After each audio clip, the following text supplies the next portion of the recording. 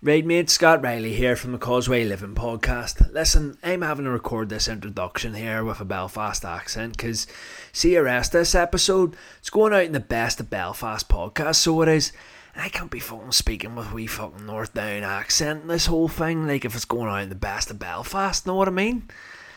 I'm going to have to get a bit of Belfast right in here at the start, like a bit of fucking Harlan and Wolf, mate, know what I mean? Bit of fucking all stir fry, mate, know what I mean? Funny thing is, you probably don't know what I mean. Like, going on the averages, I checked the analytics of this podcast last week, and turns out that more people are listening in from outside of Northern Ireland than local folks. So if that includes you, and you just got through what was about 30 seconds of a gross exaggeration of a Belfast accent, then fair play. And don't worry, from here on out it's just my regular sultry tones and my rather posh North Down accent. Would you believe that in Northern Ireland the way I speak would be considered rather posh? I come from an area called North Down, and the way I'm speaking in this moment is a bit of an exaggeration, similar to how I started the delivery of this podcast as an exaggeration of somebody from Belfast. Well, this is the exaggeration of someone from North Down, actually. And, yeah, now that I've taken the piss out of my own accent, if you got all triggered at the start of this episode because I was making fun of your accent and you're from Belfast, then chill. I like people from Belfast.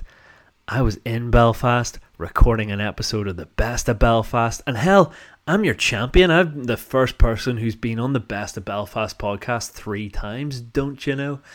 If you didn't know, you soon will do, because like I said right at the start of this podcast, this is also going out on the Best of Belfast. Matt and I recorded what is about to follow a few weeks ago, and if you've listened to earlier episodes of the Causeway Living Podcast, you'll have already heard me explain this a little bit. Matt invited me in to do an episode of the Best of Belfast that he felt would be really beneficial to his listeners, a winter survival guide, so practical tips and tricks to get through a season where a lot of people struggle because less daylight and the weather is more challenging to get outdoors and be active, or at least that's the perception. And I think Matt wanted to have me in to like challenge some of those ideas and just give people some practical tools and tips to survive the winter. Matt and Scott's Winter Survival Guide. However, even though a couple of years ago this would absolutely have been my thing, and I would have loved to have like gone into vitamin D supplementation and the benefits of cold water immersion and the fact that the sea temperature is getting cooler here and the increased benefit out of that and all that good stuff, which is still completely valid and really awesome, the podcast took a quick left turn from the get-go. Instead of thinking of it as a winter survival guide, my thoughts were like, I don't really want to go into this thinking of winter as this shitty season that you have to try and survive through. I want to come at it as a time of the year when you can potentially thrive, and not to necessarily see yourself as this thing separate from nature moving through a season, but as a part of nature, stepping into this time of the year where it's natural to slow down and get real cozy. And yeah, we go into it in a rather different way than was perhaps intended. And from there, down all these different rabbit holes, like the nature of the self and consciousness and the all, and ultimately decided that instead of Matt and Scott's Winter Survival Guide, it was essentially just an esoteric ramble that touched on all these big topics and strange subjects like old world religions. And if that sounds like your jam, then you're gonna enjoy the next 2 hours of podcasting. That's right, this is the longest ever Causeway Living podcast, which isn't saying too much considering there's only like 6 episodes, but it's also the longest ever Best of Belfast podcast, and there's a hell of a lot more of those. So enjoy. If you enjoy this podcast, you're in luck because there's more of these coming. Matt and I already have plans to record more podcasts that we're going to share on the Causeway Living Podcast, but also on the Best of Belfast. And I feel like it's just going to keep getting better and better, considering this was not necessarily planned that it was going to go quite far like left field. Now we're going to be even more primed to get into some of these weird subjects in future, and I'm just really looking forward to it and looking forward to hearing what you think about it. So as usual, get back in touch after this episode and let me know what you think. If you really enjoy it, go follow the Best of Belfast podcast. Matt's a super awesome, interesting guy, very funny as well and entertaining, and he's going to cover a lot more subjects and a lot of different subjects than you would never normally get in the Causeway Living podcast. So you can enjoy a broader spectrum of interesting subjects by also subscribing to my good friend Matt. And you'll also get a little bit of Matt in your life just by listening to the Causeway Living podcast. Like I said, more of these coming up with Matt, more solo casts in the future, including next week. But until then, enjoy the next couple of hours of esoteric rambling with me, Scott Riley, and my good friend, Matt Thompson. Actually, I should do the proper thing. What did you have for breakfast? I think the same answer as last time about intermittent fasting. Probably like actually only just back into the way recently of doing that since going out and doing these morning walks, and actually makes it really easy because I'll go out and spend a couple of hours in the morning, and then by the time I'm like back in and settled and about to like do anything, it's like food time anyway. So that's it. You gotta like fasting, like even in like, I grew up in like a pretty religious environment, and something that they would always say that actually has a lot of merit is like fasting you should always replace your time that you would have spent eating with something else. And obviously in like a monastic tradition, it would have been like prayer or like reading the scriptures or whatever.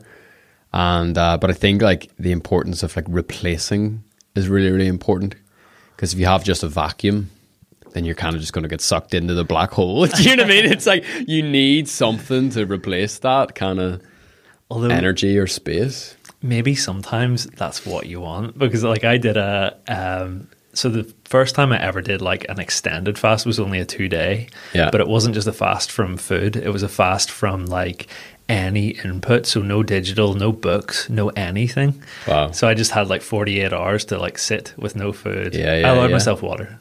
And that was it. Wow. And it was really fucking hard. Yeah, that is tough. Like I've done silent retreats, but I've had like loads of books and stuff with me. You know what I mean? So like to go kind of like no input is very interesting. That was the idea. It was like no input, like let's just see.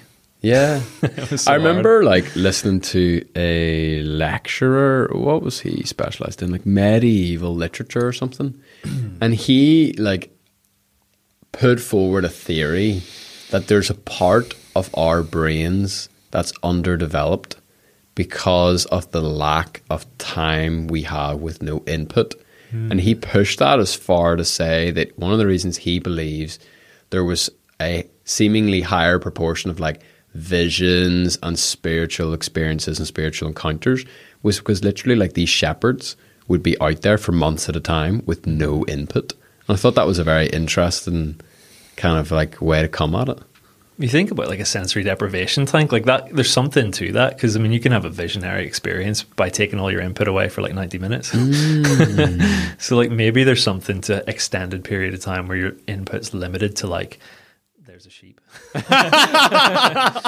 And it's the same sheep that I've seen like 50 times today. Yeah, mental. I watched something recently, goodness, what was it? It was in another language, and it followed like the story of like it was a real life documentary, and it was this like alpine shepherd that literally lived up the Alps with like 500 sheep for like 3 months out of the year, and it was just him. Damn. And he had like one little backpack and like a good coat, and he just slept rough every night. Wow. He had like 4 dogs with him. I was like, who does that? But like so many people used to, you know, back in the day. And, you know, there's communities around the world that still live like that. But if I think about like sleeping outside in my back garden, I'm like, if I don't have my like thermal sleeping bag and like reflective camping mat, it's like I'll be straight in. Do you know what I mean? Yeah, and you're right, like on the bigger picture, like what does that do to like the greater consciousness or something if there's fewer people doing that? And then like what's the ripple effect? Like if consciousness is contracted in that way, who knows? It's hard to say, but maybe we all need just a bit less input. Yeah, maybe. I mean, the low-hanging fruit is, I think everyone would agree that on the whole, we are much less spiritual in the West than we ever have, regardless of whatever religion you kind of subscribe to. I remember even like hearing or like talking to people that lived in India, and my kind of impression was that they just seemed to have, again, like a spiritual eye that just seemed to be more commonly open than anyone else that I had met kind of in the wild in the West. I don't know. I feel like that maybe where I could see that being the case is like the average person would be more open to spirituality, whereas like the average person here wouldn't be. And yet in the West and the East, you would have very spiritual people, but probably like your average Joe. Yeah. Your postman, say. Yeah, he's going to understand his dharma better than Jeff posting in the, you know, Belfast. But Exactly. Yeah. Exactly, man. Well, cool. Welcome back. Welcome to the show again. Cool. Yeah, it's awesome. And as you were saying, just as we entered in the door, first third timer. Yeah, it's the first time. It's the first third timer. It's really exciting.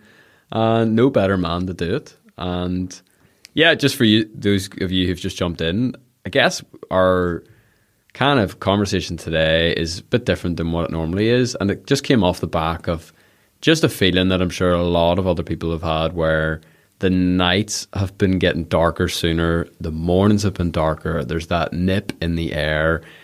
And I know for me, there was that kind of like moment of panic where I was like, oh my goodness, winter is upon us once again. And I always have like amnesia. I'm always like, I live like, you know, in the bliss and the high of summer. And I always forget that like, oh yeah, there's like a slightly different way of coping and living that makes me feel good in the winter in comparison to the summer months. So it just so happened that we had a run and a sea swim in the diary. And I thought, look, it'd be awesome to kind of do a little Matt and Scott's winter survival guide. And we're going to keep it very, very loose, going to keep it very casual and just share and kind of have a bit of a conversation around the things that keep us feeling good and our best, even during these kind of winter times. So as always, you come at things from a very unique perspective. So I'd love just to hear even your approach to that concept and how you kind of already flipped it on its head. Yeah, it was really interesting whenever we talked about it, and you kind of like left me with it, and that's maybe the sort of theme of the thing that we talk about. And rather than feeling like a survival guide, I kind of felt like, well, rather than like survive, I wonder maybe if we looked at how to thrive, and instead of looking at like, oh, there's this shit season coming up, it's like, what are the things that I'm excited about winter? And, you know, like our place in that, and not just seeing this as like, I am this thing separate from winter that I'm going into, but like I am a part of the all going into this time of slowing down and maybe even like a bit of hibernation. And it's like a really essential part before the whole renewal, rebirth, spring, and what probably most people are like more excited by, but like this is a part of it too. Yeah. Well, that's it. And I don't know if I'll include the bit at the start about some of our ramblings, but there is something to be said about like embracing the seasons of life. And I think maybe a unhelpful pattern that I've fallen into in kind of previous winters is trying to live an eternal summer, which just is not possible for like loads and loads of different reasons, you know. And actually there's a level of acceptance with a new season and an opposite season that you've said that I think is really helpful. Yeah, I feel like as we get more removed from nature, there's like a one mode of being that's just like consistent all the way through the year. And you can even see that like in ways that you might necessarily perceive straight away. So even like in what we eat, you know, it would have had to have been seasonal in the past, but now like you can go into Tesco and get like summer fruits any time of the year. Strawberries every morning. You're like, bro, like in Ireland like 100 years ago I would get strawberries like 3 weeks out of the year. Right. So it's even things like that. I mean, like, it might be a stretch to like necessarily really consciously say, okay, no more strawberries, right? That's just fucking around.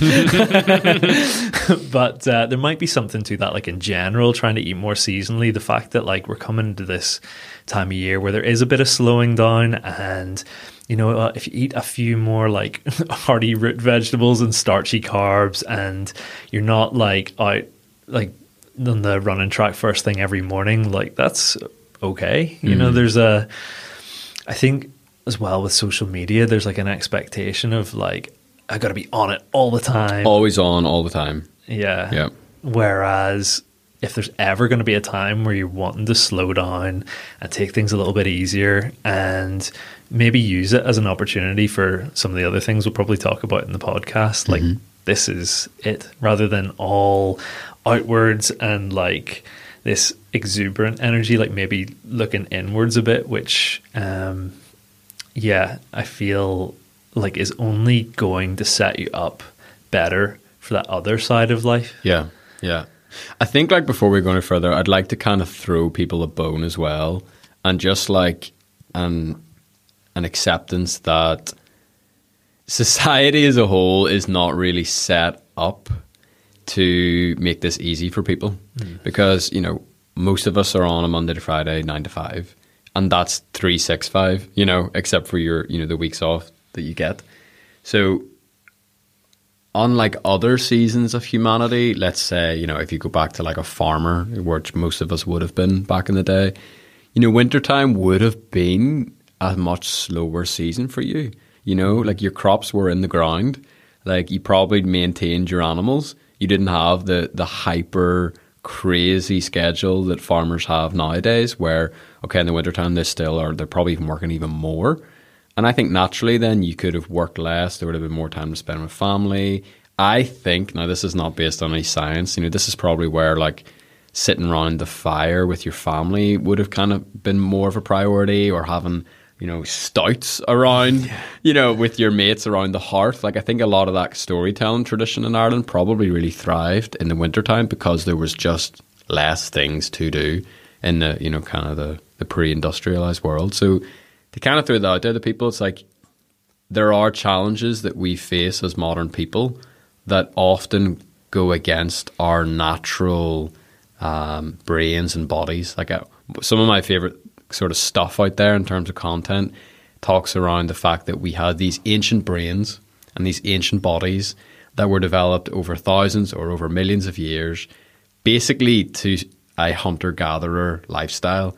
And now in the space of 100 years, we've gone from that to on social media, on a computer, sitting down at your desk all day in a corporate, quote-unquote, American environment, even if you're sitting in Northern Ireland, and how vastly different that is to what our bodies were actually designed to do. So maybe it's a bit of a pessimistic place to start, but just to give people the permission that it's also hard, you know, and you're going against the flow a little bit here, but there are still lots of things that we can do to kind of lean into that season, I suppose, as well. Yeah, I think that's a really good reflection. It's like society is a square hole and we're like circular pegs, and it's just like, this doesn't really fit very well. Like what our hardware does not like fit into, you know, what the programming is of like modern society. We're not geared to be like staring at these little glowing screens all the time, and some very clever people have like figured out how to like hijack our attention and make money out of it. And again, that's like not to go into like some big mad conspiracy theory, but like it's pretty it's not a stretch in any sense at all. You know, it's quite straightforward really. Like people will make a product, you know, a social media platform that is really engaging, and they want to keep the attention on their platform, and they can make more money from the more attention that's on the platform.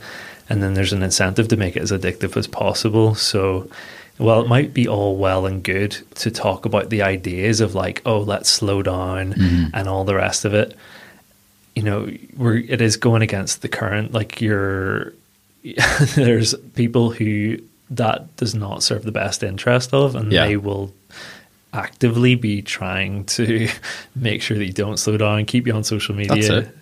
That's it. It's a strange world where people profit when you're not healthy, you know, and you could look at kind of models of like, you know, tobacco and alcohol industry, sort of, I say back in the day, even though they are obviously alive and well today, but that sort of idea that like the profit margins go up the more people become addicted is just across almost anything you can imagine, from the food that we eat to the way we spend our time to the forms of entertainment we engage in. It's strange how it's that kind of weird upside down business model, you know? And to go against that, again, it takes it takes something, like it takes courage and it takes discipline and really thinking outside the box just to go back to a place of kind of balance that we would have probably more naturally had in other parts of kind of human history, you know? Yeah, it makes me feel like to have these kind of discussions and to be talking about this sort of thing is more important than ever. And to even like subvert the whole like social media is like drawing you into like, I don't know, a like all go consumer type of attitude. You know, if you can put out a message through those platforms to people, and like myself included very often, you know, it gets like absolutely sucked into these addictive things. Like there's one or two or many voices saying, hey, you know, you don't have to be on this thing, like go outside. Yeah. It's really hard, and like it's a difficulty that I just actually completely just push the ejector button on. And I have the utmost respect for you as someone who's still on those platforms. But I just didn't have the tenacity to be a part of that world and not get sucked into it. You know, so for me, the best decision was for me to leave entirely. Like I haven't been on social media for, I don't know, is it 2 years? Is it 3 years? I don't own any account. But in a weird way, it's like you also want other people to be on it, encouraging people to get off it. Or, you know, not to come off it entirely, but just to have, you know, a better rhythms with it. And so it's weird because it's kind of like, it's like a bartender who is like teetotal. Or it's like going to reach kids like down dark alleyways where the drug dealers are. You know what I mean? It's like, it's not where you yourself want to be. It's not even a safe place for you to be, but there is almost like, there is a need for people to go into those dark places, even in the online world, you know? Yeah, I feel like there's really something to this. Like, I feel like some of the oldest traditions in the world and like religions, like hold the greatest wisdom because it's been around for the longest time. And you look at like even in Christianity, like Jesus would have gone to like being amongst like the lowest of the low people and like being in the dark places to reach out to like the people who find themselves there. So, you know, like I feel personally for me to go on a healing journey where my wounds are not as like touched or poked by going into dark places allows me to go into those places and not be affected to the same extent. Absolutely. And maybe to like be an encouragement to other people there. Because, you know, a dark place that exists today is the mind of the 14-year-old at 2 a.m. on TikTok. You know, and that's crazy, you know, because again, it used to be more physical spaces that people were at risk, but now people are at risk in their bedroom. And it's not just the 13-year-olds, you know, it's the 33-year-olds as well. Tell me about it. Are you 33? 34 just. Okay. I was like, whoa, I struck bullseye there accidentally. Yeah, 4th of September, if anyone wants to remember for next year. Hey, that's my sister's birthday. Easy peasy, bro. There you go. I've just clumped you together. Look at that. Clumped. #clumped. For social media. But no, like actually it's been a really interesting journey for me. Like I only recently, probably about a month ago, maybe even less, started being more active on social media. I had, over the last 5 years, become really identified with my business and what I was putting out there on social media. Totally. And I feel like I got lost a little bit in the story of who I was and not who I really am. But bro, like again, like I keep coming back to this. People are going to be like, shut up. Like, at what other point in history did you have to curate such a specific image of yourself? And how do you not identify with that? Because it's part of you, you know? It's weird. I feel like it is a really human thing, and who's to say, but I would imagine this has been around in some form forever. Like, there's always been like, I'm Methuselah from Israel. Like, I've got 2 kids, and you know, you have your little story. Yeah. But like social media really like, and then you can see it even like in how ingrained people get in like ideas and like, this is my idea and this is my identity, and like really hold on and will fight people based on like some idea as if it's a direct attack on them. It's very powerful what you've just said. There's an over-identification with our actions rather than who we actually are. And people are more than ever, if you attack their identity, like let's just say if I go after someone on the carnivore diet, which is a meat-only diet, or on the other hand, if I go after someone on a vegan diet, it's like I've killed their children, you know, versus like, oh, okay, you disagree with what I think is the healthiest way to eat for my specific body. That's fine. No problem. Do you know what I mean? But it's strange. And I don't make light of that because I'm the same if you just push my buttons in the right way. Yeah, 100%. Like, this idea of who you really are is a big question. And that's actually part of this whole journey where I've been looking at my story and what I identify with. And like I said, I'm only maybe like 3 or 4 weeks really more active on social media. Like about a year or so ago, maybe a bit more, I created more of like a split. So I was posting from like the business's point of view rather than like a personal point of view. Do you use words like we and our? So I had been for that period of time when I don't even know necessarily. I don't think I was putting it into like a plural, but I was saying more like Causeway Living is. Okay, and just not writing it from a first person point of view.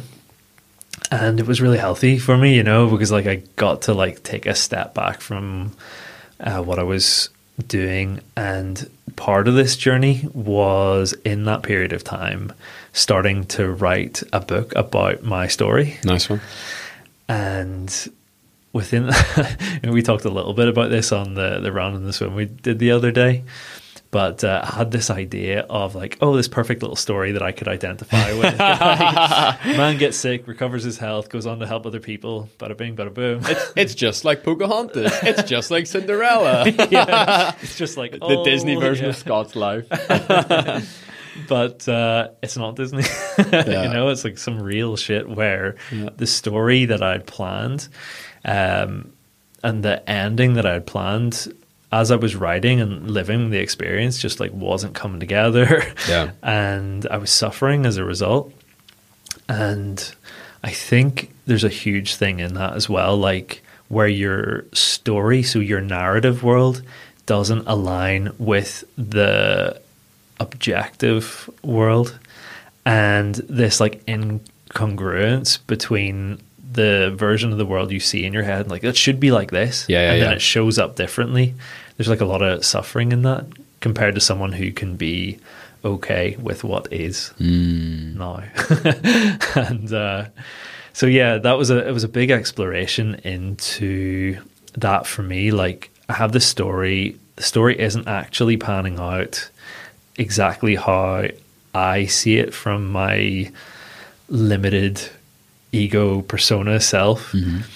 And then I feel like it made me question, well then, who am I? Yeah. If not my story, who am I? If not Scott, the guy from Northern Ireland, the guy who got his health back, Yeah. and all the rest of it.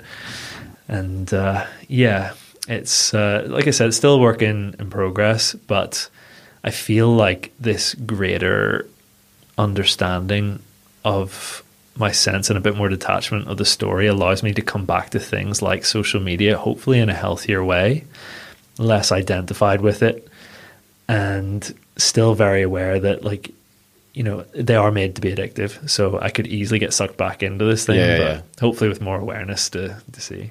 Yeah, and it's acceptance whatever you do, you know, because you could be, enlightened guru floating through the clouds and have been off, you know, never watched a YouTube video for 10 years.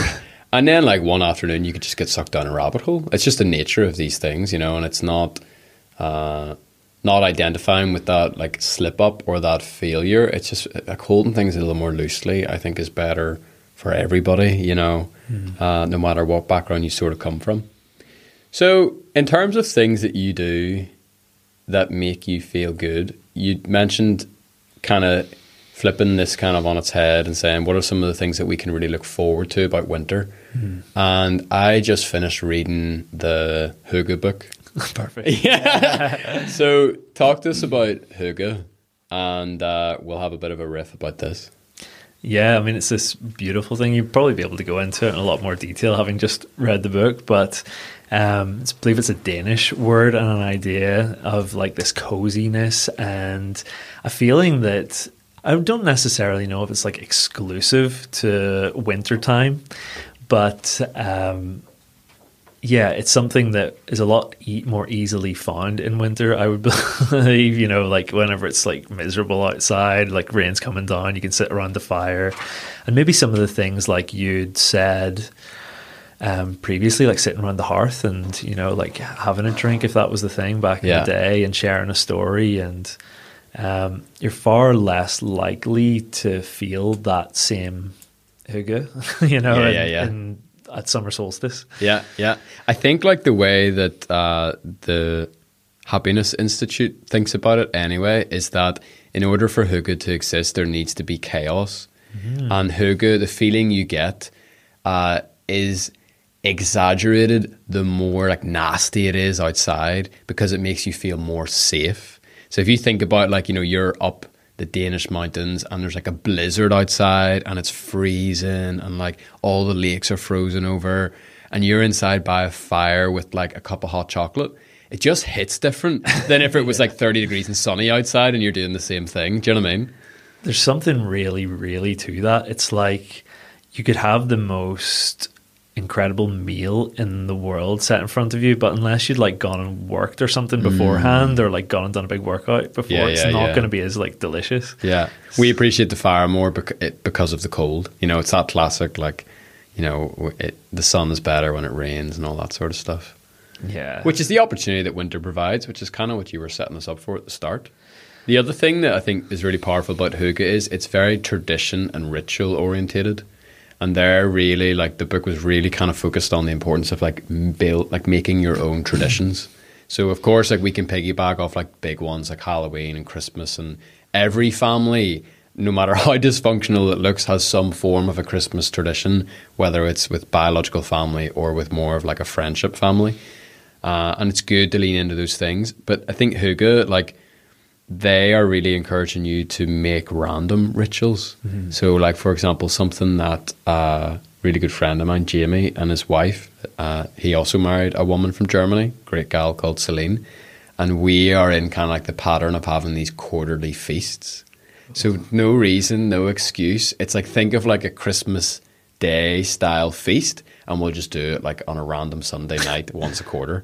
And we kind of got on this thing where it's like, it all started actually because have you ever been in Lidl and you see like all the frozen geese or frozen ducks? We looked at them, and every time I've looked at them, I've kind of been grossed out. I'm like, I've never had goose, I've never had duck. Who makes that? Like, who are all the people that are buying these things, and what are they doing them for? So we kind of like had a running joke about it. Because, you know, German wives, the Lidl is it's practically religion at this point. And so we just decided, look, that's it. We're going to buy a goose and we're going to learn how to cook a goose and we're going to cook it. And we cooked it and it was the best feast I've ever had. It was so fun, something totally different. And then it kind of just let us on, okay, we'll do duck next time. And then he was getting his hair cut and his barber was like, yeah, like I like to go out hunting. I've got all these pheasants. And then he was like, Matt, he says, should we cook a pheasant? I was like, yeah, okay, let's do it. So it's just become this thing where you try to make something different every time. You make it like, for me, the perfect feast is like the Hogwarts table in Harry Potter. Like that's sort of the vibe you're going for. Like really extravagant. You're eating the leftovers for like the next week, and you're getting together.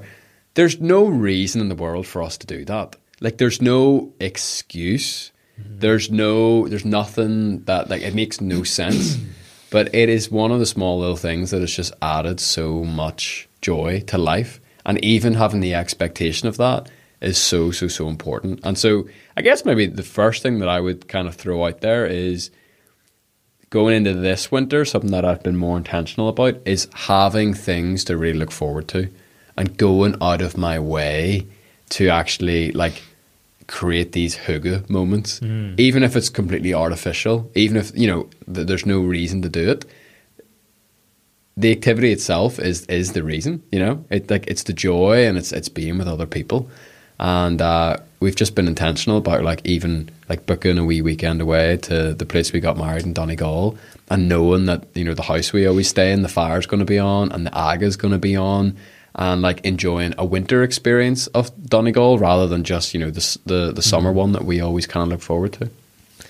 That's really cool. And it's interesting like to know that, you know, you might actually already have some things in your life that are kind of like that, but you could choose to lean into it more. You know, really, rather than feeling like listening to this podcast and thinking like, oh, I'm going to do this like thing because, you know, I've heard Matt say it or I've heard Scott say it.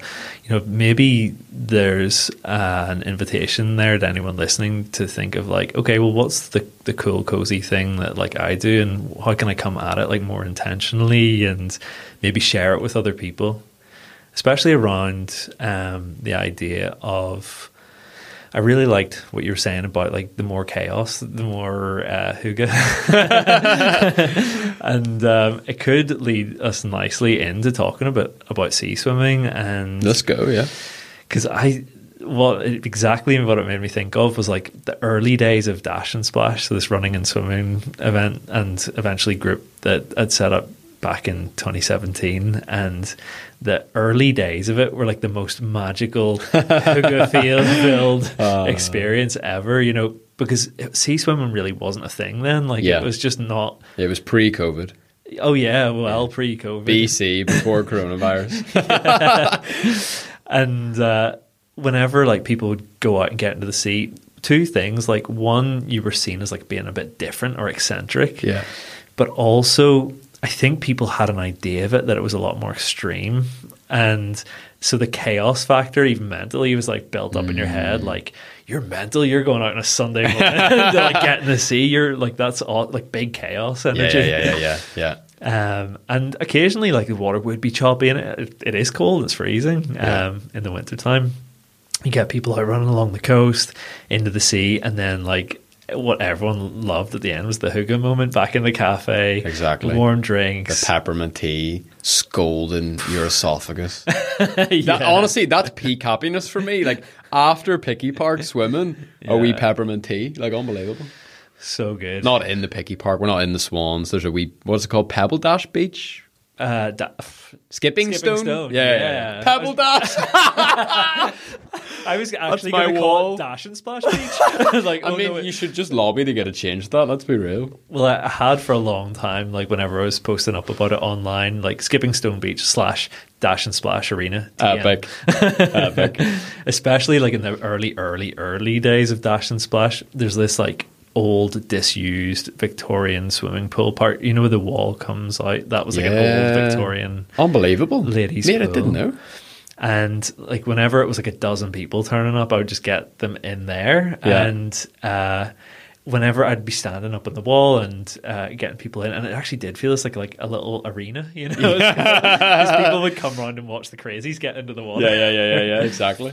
But that's the thing. Like, so cold water therapy is kind of like Back to the Future. Like a lot of these kind of movements and wellness practices that have kind of become hot topics in recent years, even in recent months, they're just old ancient principles and practices that have just kind of had like a rebirth, because people have been getting in the cold water forever. Yeah. And like, as you said, even in the Victorian times, you know, ladies would have been like well-to-do, probably like hoity-toity ladies would have been getting into the cold water. And like now, like I always feel like embarrassed, like when I go like up to like the North Coast, and I think I'm hard as nails because it's Sunday morning and it's October and I'm psyching myself up and I'm running into the sea, and then I look over and there's like these 3 80-year-olds, like not even like wincing or anything, and I'm like, what the heck, guys? But you know, it's a big part of human history as well, and the benefits. They didn't know the neuroscience behind it or anything, but they just knew it made them feel good.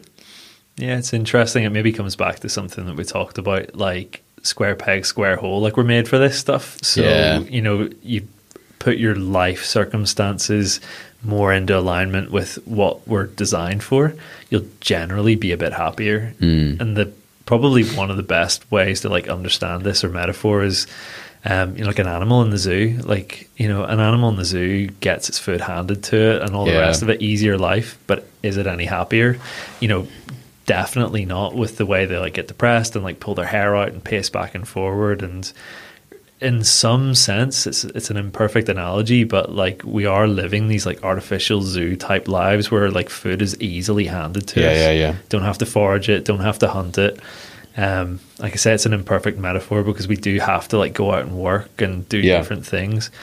But even then it becomes like even more like contrived and further removed from our nature, and you're so disconnected from how your food is grown or caught or produced or prepared. You know, like I just was thinking about that pheasant again. Like if someone slaps a pheasant on my kitchen counter, I'm like, I have no idea what to do with it. Like how do I depluck it? How do I, you know, I've never done something like that in my life.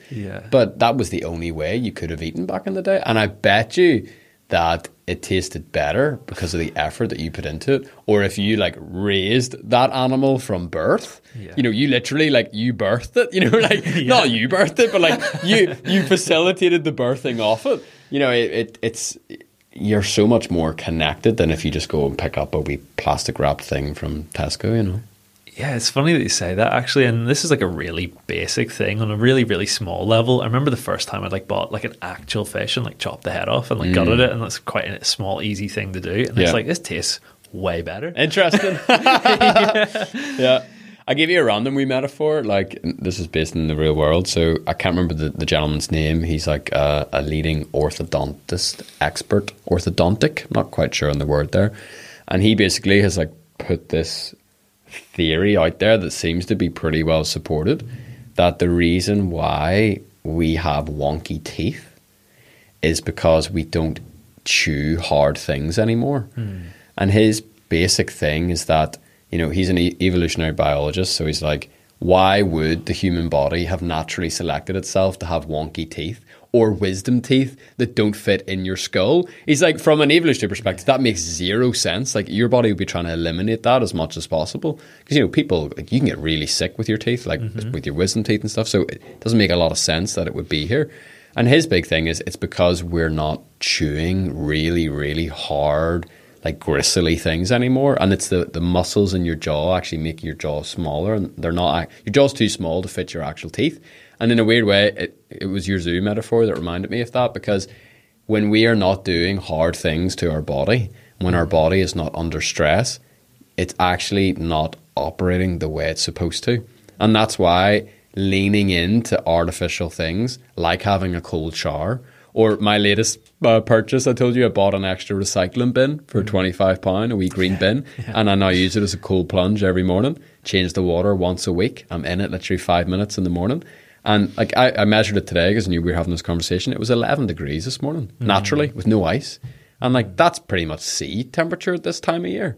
So I live in Dromore. I'm nowhere near the sea, but I have that like sea experience in a green plastic tub for 5 minutes at the start of my day, Monday to Friday, and it serves me very, very well. But you feel the stress that you put your body under in that moment, and it's the same with physical exercise, it actually, you feel better because of it. And it's that weird paradox where almost the more pain there is in a controlled sense, you know, where you're not out of control, actually the better you feel. And the absence of that quote unquote suffering actually can lead you to actual suffering and make you feel really bad, or make you feel depressed or sluggish or weak or whatever. I think as well, a really important thing to note, what you made me think about with the shape of the jaw changing with what we're eating and everything, like that isn't even the end of it either. Like, I know for that, as an example, it changes the way people breathe as well. So like people tend to become like more inclined to become a mouth breather, like through the change of the shape in their jaw, and what the effect of mouth breathing over nasal breathing is. Like, I mean, that's a whole podcast in itself. Bro, you've taken me back to like, I remember I was 15 and it was like, maybe 13. It was like early days of the internet. Well, for me anyway. And I remember like reading like all up on this like Russian scientist who was laying out like the dangers of mouth breathing. And I remember being like, whoa. Yeah, but Buteyko breathing, like that's it's unbelievable. And it's highly suggested that like the inclination to mouth breathe is like very much connected to this like change in the shape of the jaw. And crazy. So the kind of reason of even bringing that up is that you just don't know the knock-on effect of all these things, for negative or positive. So, you know, in that instance, you know, we talk about a hard diet change, and that changes like the shape of our faces and how we breathe, and then the fact that we're breathing in a less optimal way makes us more inclined for illness. But then to swing that around, to look at the positive, like you get into your wheelie bin every morning for 5 minutes in the freezing cold, and as a result, you know, you go in and you say something awesome to your wife, and you know, have a good interaction with your kid, and then they reflect that back to you, and you just don't know the knock-on effect. So this is crazy. Like, I feel like we're perfectly in sync now, okay? Because this morning I caught myself. You ever catch yourself doing things you're like, interesting? Like, I literally just got out of the wheelie bin, and I was upstairs like putting my lenses in or something, and I was like just singing, and I just caught myself, and I was like, interesting. Like, you're in a really good mood, and you probably wouldn't be in this singing state so early on if it wasn't for the cold plunge. And the way I like to look at my kind of like daily life, like I'm really into the unit of measurement of a day. And I've been super inspired recently by a lot of the recovery community with like things like Alcoholics Anonymous, and because I was listening to a podcast, as I was telling you about, all about addiction and dopamine, and that's just rocked my world recently. And the professor in that, Anna Lemke, she's at Stanford, and she said this really interesting thing where she said she believes that like addicts, like people who've gone through like serious addiction, like drug and alcohol specifically, are kind of like the modern day prophets for our generation that hold basically the key that we all need to unlock peace in our everyday lives. And one of the big foundational blocks of like Alcoholics Anonymous is this idea of living one day at a time, and literally just like seeing your life as it is, as a series of days. And even in that, like, you know, because they always say one day at a time. If you can just get through this day without drinking, then the next day, and then if you can just get through the next day, next thing you know, it's 6 years. I was listening to something about sugar addiction, and she took it a slight step further, where she said you need to take it one choice at a time. And I found that really, really helpful. And I really been thinking about that and meditating that. Because she says, you know, if you say, like, if you think about the fact that you're never going to have sugar for the rest of your life, it's not going to work. Because you're going to be like, what about Christmas? What about my birthday? Like, what about this? What about that? What about Percy Pigs? I love Percy Pigs. Like, da, da, da, da, da. But if you literally say, like, okay, this mealtime, I just have a choice. I'm going to try to make the decision not to have any sugar. All of a sudden, it just rolls onto itself. And something that's really helped me, even with like managing depression and powering through and overcoming kind of periods of depression, is like taking it one choice at a time. And if we talk about like systems or routines, I now view them like dominoes. And when I wake up in the morning, my only goal is to get the first domino knocked over. And then after that, then it leads to the second domino. And then if I can get the third domino over, then I know the fourth domino. It's just a series of choices that kind of run onto each other. So something like a cold experience. There's really interesting research paper about like why it seems like cold showers give people a better immune system. And there's suggestive kind of evidence that actually is the case. Mm-hmm. But more interestingly, I thought this particular study showed that people who take cold shower every morning before work, they didn't get sick any less or more than warm shower takers. Mm-hmm. The cold shower just made them feel good enough to actually get out the door to go to work. Huh. And I thought that was really powerful. And again, this is kind of really resonating with my current kind of curiosity and this whole idea of like, you know, one day at a time. I think like so much of life is just getting to the next bit, even on like a minute by minute level. And if there are certain things that we can do that really, really help us get to the next stage. And by getting to the next stage, you're more likely to get to the next bit. For me, like I always say, like the 0% is like lying in bed all day and not getting out of bed. Mm. And so anything above 0% should be aimed for. And certain things like exercise and eating better, they just increase your percentage and your likelihood of kind of staying away from that 0% place. Yeah, it's good to set the bar where you can get a win, you know, if that's getting out. And also as well, you know, like if your initial bar is just like taking a step out of bed and dealing with that in that moment, because I really liked where you were going with the one day at a time. And it was interesting to observe that it was like one day at a time, and then you'd read, I believe, was it Anna Lemke had said like one choice at a time? Yeah. And then you'd said from minute to minute. Yeah. And really, I mean, if you keep making that progression, it's like from second to second. Yeah, and it's always now. That's it. It's always now. Yeah.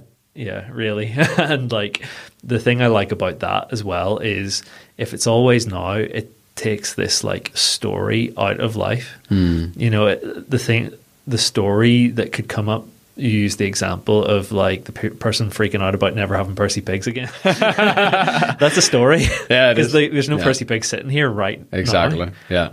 But like their story is allowing them to like, you know, make the bad decision now. Well, say bad decision, a suboptimal decision for their health. Yeah. Whereas if you could just be present and like, is there any Percy Pigs here? No. Is it an option? No. So I'm not going to have them. I don't need to worry about it. Yeah. Yeah. Right. Exactly.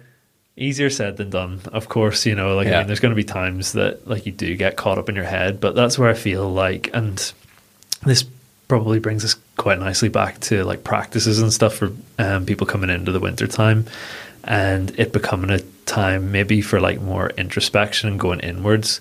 Like having a meditative practice is, if I could encourage somebody to do like one thing and one thing only that'll improve their life circumstances, it's that, like, take a bit of time to sit in stillness. And there's so many good options to like learn, like to start off and experience that. Apps like Headspace, one amazing app called Waking Up, Sam Harris's app, any amount of like free meditation things online, talking about how like online can be a, you know, somewhere for that you can get something good out of. Yeah. Well, Headspace, I had a really amazing experience with Headspace. Headspace was like my on-ramp into the world of like sitting in stillness, which is funny because like at the end of the day, it is just sitting in stillness. Yeah. And it's funny, it says a lot about us that we kind of like, we look to be coached or trained. Not that there isn't merit to that. I think there's a lot of merit, and there's still little kind of tools that Headspace taught me that I still use. But more often than not now, like, because I try to spend as little time on a screen as possible, I literally just have like a 10-minute timer, and I just use that. You know what I mean? But I think the important thing to emphasize in all of this is like done is better than perfect. Yeah. And like a less optimum meditation routine is far better than like this flawless, perfect, ascetic, amazing, Instagrammable routine that you never, ever, ever do, you know? And like taking a cold shower is better than thinking you're going to do a cold plunge every morning and never doing it. Or taking a warm shower is far better than lying in bed. Do you know what I mean? So it's like, it's just even getting things started and finding ways to maintain them, I think, is super important. Tell me about why you think it's important to have that like meditative practice. Because I feel like in life, from moment to moment, the more that you can get to the moment and not be caught in your story, the better the quality of life you'll experience, because you won't have the suffering of like, oh no Percy Pigs. Keep recalling that. I love how that's been an anchor point. Let's keep that. Yeah. So the person who is truly present with the decision of like, with what food there is in front of them, doesn't have the suffering of no Percy Pigs. But like that, in order to get to the present moment, it's very good to have a practice of being in the present moment. Mm-hmm. Real meditation is like throughout the rest of your day, the 10 minutes or hour, whatever it is that you sit there in silence, is practice for the rest of the day. Yeah. And, you know, you said about like having a short practice or done's better than perfect. 1 minute of meditation a day, 1 minute of choosing to sit in stillness is infinitely better than no minutes. Yeah. Because whenever it comes to the rest of the day, you know, apart from anything, if you've never sat still, and which could actually probably be most people, you don't know who you are. Mm-hmm. And like, I feel, you know, it's coming back to something that I talked about over the last year or so, just learning more about who I am really has helped me to be more present. Mm-hmm. And improve the quality of my life and the quality of my mental health, which is, for me at least anyway, like just like an ongoing thing, and touches kind of on where the story that I'd mentioned of like the book sort of fell apart a little bit, because I had this idea and the story, and that wasn't present. Mm-hmm. And then my life wasn't lining up with it, and I was suffering, and things were just really messy. Mm-hmm. And I feel like over the last probably 10 months or so in particular, and doing like a lot of not just meditation, but like therapy and therapeutic work has helped me become more still. Mm-hmm. And whenever it comes to experiencing like chaotic things, you know, like cold water, or the fact that it's raining outside, or all the rest of it, I'm more capable of holding that in my stillness. There's something, actually, an idea that has been really important to me. Like, the more I expand my stillness, the spaciousness inside of me, which I believe is what really all of us are, like, you're the awareness that things come into. Mm-hmm. The more I can expand that, the more I can observe what's happening and not get lost in it. So with a meditative practice or like therapeutic work, you're really expanding your awareness. And with an expanded awareness, say something enters my awareness that would make me angry or make me sad. If I don't have an expansive inner world, that anger or sadness will fill my whole awareness, and I'll just be lost in it. That's crazy. I'll just be furious. Choke you out. Yeah, basically you'll be lost. You'll be. Bro, I never heard it that way before. That's nice. Yeah, so like, I mean, it's been a wild year of stuff come to some realizations like that. I mean, how I saw it was, you know, like this, like almost like a jar of, you know, and the jar that I am is one size, and you know, you could fill it with this amount of sand, and that's the anger. Mm-hmm. And if like it's a small jar, it's going to be overflowing with anger. Yeah. If I create a big jar and pour the same amount of anger in, it doesn't take up the same amount of space, and that's I can still really hold it. Cool. You're going to absolutely love that book on your shelf, Awareness by Anthony DeMello. And if any anyone listening is like really kind of like resonating or really curious about what Scott's saying, you would also really enjoy it. It's literally just called Awareness. And he talks about like the importance of just like noticing and not judging. Like just noticing like something that flares up inside of you. Maybe it's anger, maybe it's lust, maybe it's joy. And literally not to attach any like label to it, or that's good or that's bad. Just literally the easiest way I kind of got there is just go, interesting. And just move on, you know? Like just notice it and then that's it. You move on from it. And I think the more you do that and the more, and this is what stillness allows you to do, you can kind of start to sift through the noises inside your head, the voices inside your head that we all have, and be like, which one of them is actually me? And which one of them is just kind of like maybe an emotion, or which one of them is my granda? You know, like family members or friends that maybe have made a big impact on your life, or, you know, expectations that someone else has put on you, or maybe, you know, something that your parents would have like maybe criticized you for when you were younger. And it's that stillness that allows you to start to kind of sift through all that and see just where you're at. And then, as you've said, see where you are. And I think the more you do that, the more you notice. I think that's how you grow your jar. That's how your jar gets larger, because you kind of find like a new border. You know, you kind of find the wall and you're like, okay, that's where it is. And whenever you see the wall, it automatically kind of then runs away from you. Man, this is a lot more esoteric than I was expecting to be. I'm all for it. A girl I used to date in high school, I can't remember the name of the band. I'm sure people listening will be able to tell me. She had this quote that she loved, and it was like, we all live in a jar and we think the lid's the sky. And it just came back in my head, and I think it's just kind of funny. Something I want to kind of like shoehorn in here. This is super like JVC sales program on TV. Something that's made a big difference to the darker mornings for me is one of those tacky, cheap, influencer type sunrise simulation alarm clocks. I'm a believer. Like, I really, really subscribe to it.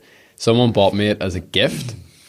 A previous guest, actually, Stephen Illerdy. He's the depression researcher we chatted to last year. And he bought it for me, and it was like summer when I got it. And so I didn't really see any benefit for it.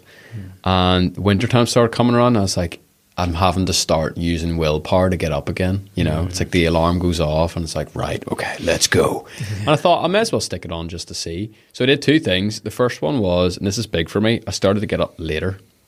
So I, like, historically, like, there's seasons of my life when I was starting my business, I would get up at 4 and I would write for like 3 hours. I did 5 o'clock for probably about 2 years. And then, you know, kind of since our daughter came along, I've been kind of hanging around the 6 o'clock sort of mark. And I just made the decision. We just came back from Germany, so I noticed a big shift in the daylight. Because when we left, whenever it was like August, and we came back when it was October, pretty much. And I noticed a big difference in the mornings in Ireland. And so started using the sunrise simulator, and it has made a really big difference. And what I do specifically is I have the light come on. It probably starts, it's about a 30-minute window where it'll start off really dim and kind of get brighter and brighter and brighter. So I will set that for like 6 o'clock to 6:30. So its brightest will be at 6:30. I've turned the alarm function off on that so that it's just a light. There's no noise. And then I have like a little Casio wristwatch that everyone loves. And it goes off every single day at like 6:55. So it's like my backup. If the light doesn't wake me up, the alarm will. And that has been just such a pleasant and easy way to wake up. Versus what I usually did was have like a blaring alarm in the corner of the room where I would jump out of bed and run and hit it at 4 and then, you know, go straight away. And also, if you want to learn more about kind of light therapy and stuff, the Steve Illerdy podcast is a good place to go. But I also combine that then with bright light exposure in the morning as well. I have we call it a sad lamp over here, a little brand called Lumi, and it's maybe 10,000 lux from 30 centimeters. So it's very, very bright. and I'll make sure that I get that kind of within an hour of waking up. And what that does for me is, I know we joked earlier about living in the eternal summer, but it because most of us don't have the luxury of waking up with the sun and going to sleep with the sun anymore, because of our work schedules and our other commitments. It allows me to kind of artificially simulate that bright light in the morning from the sun, and the health benefits of that are unspeakable. You know, it's so good for your circadian rhythm, so good if you are prone to depression. Literally, there are like sensors in the back of your eyeballs, like your retina is like literally part of your brain, and the bright light will stimulate like serotonin production and other kind of feel-good, well-being chemicals. And the impact that has, I think, is really unspeakable. The reason why I've been getting up later is because I love to go for a walk in the morning with my daughter. And the simple fact is, if I'm walking at 8:30 instead of 7:30, it's lighter and it's a more enjoyable experience. And also the village that I live in, you know, Sleepy Dromore, it's a bit more awake and alive, and all the kids are going to school. So you kind of feel more a part of the community rather than just like, I literally used to go for walks at like 4:30 in the morning, you know, and you're like, you just feel like a loner. Yeah. And so even like what it does to you, like that small change of getting up a bit later, is a really, really beautiful thing. Yeah, I really like that. And again, that's like really coming more into alignment with like what is in this moment, like you're being more seasonal, like it's this time of year, you're going with it. And that's it. You know, in the summertime, I actually have no problem getting up at 5:30 or 6 because it really works for me. But I made the active decision, this is winter, I'm going to try to sleep more. And I also go to bed a little bit late or a little bit earlier than I normally do. Because, like, I don't know, during the summertime, I literally need like 6 hours of sleep. And during the winter, I am finding that actually 8 hours is more appropriate for me. Another positive out of getting to this time of year and sleeping at different times, you're far more likely to catch a sunset and a sunrise as well. You know, like if the sun's rising at like, 5 or whatever, in the summertime. It's a big effort it's to go and do the sunrise sea dip. Yeah. But at this time of year, like, I mean, for maybe like the past week and a half now, I've just made a real point of every morning just to catch the sunrise. And some days it's like there's nothing, but I've been very lucky, like a lot of mornings, blue sky, sunshine.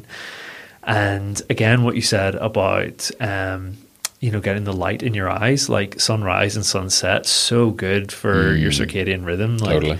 So get out and like expose your eyes to that light at those times of the day. I know it's not possible for everyone because of their work schedule, but if you can get out like around 7:30 or so now and get that sunlight into your eyes, like, and that's it, even if it's 10 minutes exactly, at the start and end, it's so like what that does to your brain is phenomenal from a neuroscience perspective. And once again, the knock-on effect of that, like what does that 10 minutes do to the rest of your day? I'm a huge believer in like everything you do matters. Everything that you do matters, one way or the other. It's going to improve the quality of your day or marginally make it a little bit worse. And taking those few minutes, like go outside, and God, the amount of things you're stacking up, like not just getting the light in your eyes, but like the exposure to like fresh air and everything else. And usually if you're outside, you're moving. Exactly. Which is everything really. Right. Movement is so, so important. Which probably is a good thing to mention around the topic of things you can do over the winter time. And we kind of touched on that before, the idea that sure, you might move less in the winter time, you mightn't be going as full David Goggins intense mode. But God, I hope nobody listening to that goes full David Goggins. God, anyway. But just because you're not doing the ultra marathon at 5 a.m. in the morning or whatever, like going for a 30-minute walk, that's awesome. Whatever you do, just it's back to this like done better than perfect thing again. Move your body, and maybe it doesn't have to be so intense, but it doesn't mean do nothing. It's not like ultra marathon or nothing.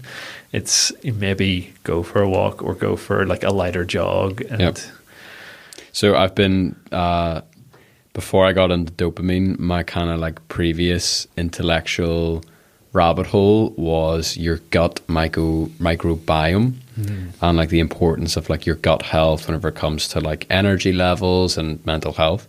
And really interesting, like I think the guy's called Dr. Stephen Gundry, I would imagine. And he made a really interesting point, again, back to kind of like the hunter-gatherer sort of societies and communities that still exist in the world today. You know, they would naturally walk like between 5 and 10 miles a day. Like if you needed to do anything, you had to walk somewhere. But even simple things like how they would eat their dinner, you know, in like the squat position, because they didn't have chairs, they didn't have sofas. They would literally spend, you know, hours a day on their hunkers, as we would say. And he showed that like that movement in itself, like just sitting on your, I don't know, I would just call it your hunkers, don't know what else to say, in that squat position, actually like stimulates so many of your muscles and stimulate bacteria in your gut that make you feel more energetic and better. Like, isn't that crazy? Like the way that they rest was making them feel more energetic. And it just shows, it's another kind of like weird, unfair scenario where it's like, you know, our sofas are making us feel more sluggish. Do you know what I mean? It's like, wow, like even the way that we sit, even the furniture in our houses in some ways is kind of stacked against us. That's like a very tinfoil hat way to look at it. But the importance, he just kept underscoring of like just moving all the time, even small movement, like literally walking up and down the stairs, like going for a small walk. Ritual that or practice that I've started that has huge, significant benefits for my life is after my dinner, going for a walk. Like that's just an automatic thing. Like when the fork hits the plate, no dishes, no nothing. Like just literally grab the coat and go. And if we would host a lot of people, so like if there's guests, just invite them and go out with them, you know. And that like changes the whole dynamic of my evening. Because if I don't have that, I will literally just like slug and crash. Like I'll be so tired. I want to go to bed at like 9 o'clock or 8 o'clock. Yeah. Like I'll have no energy. And it's not about being productive, but there's no productive energy then. Whereas if I go for a walk, I feel fresh. You know, I don't take a phone with me. I don't listen to anything. And it's that nice kind of little end point to the day to unwind and reflect. So whenever I come back home, I actually can have a lovely evening with my wife, or I can have a lovely evening with my guests, or I can do a few small things around the house that I need to do.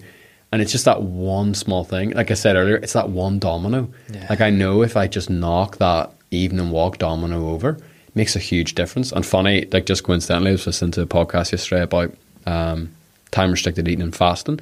And they just made the point that like movement after particularly your evening meal is so good for you. It literally clears out like glucose stores in your body and in your muscles, and it allows you to enter into more of like a fasted healing state when you sleep. And I was just like, whoa, that's crazy.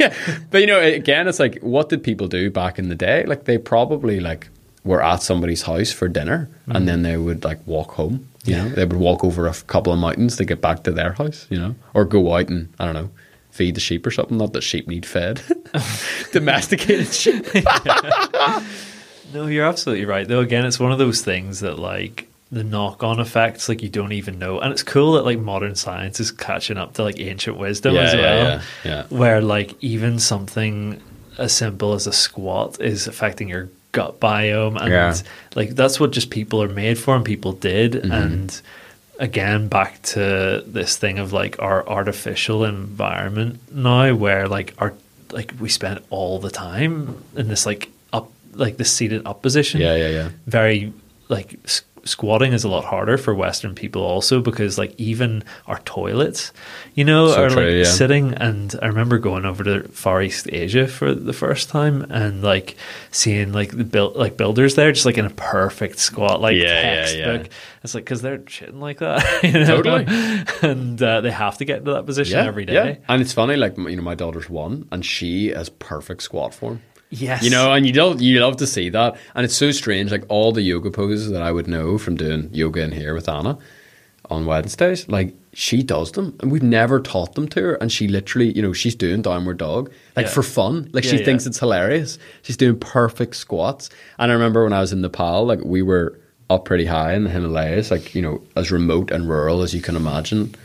And there was literally, you know, 80-year-old woman like flying past us and like resting in perfect squat positions. And the reality is, as you've said, for them to go to the toilet, let's say 3 times a day, right? They have to get down in the squat position, so they never lose it. Yeah. You know, and it's just crazy how that's naturally just built into their culture.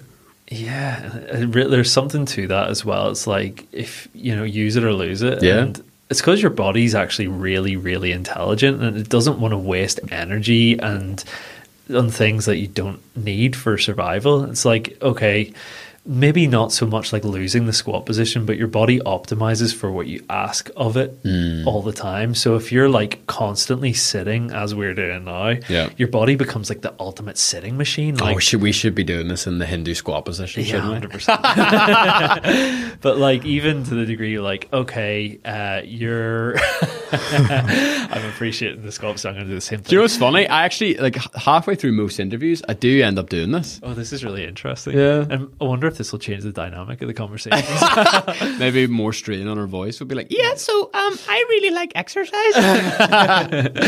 But even to the degree of like, you know, your hamstrings shortening and stuff to adapt to like sitting in like chairs, and yeah, your body just becomes really good at what you ask of it on a regular basis. So to your point, like, move regularly, because then your body will become good at moving regularly. Yeah. Okay, I'll hit you with another one. And it's connected to what we've already talked about. So I have shifted up my approach to exercise, and I try to have more just like movement rather than workouts. So like, instead of doing, say, like a 1 hour session in the morning, just as an example, like for the sake of having a unit to compare things to, I try to have like 4 or 15 minutes throughout the day.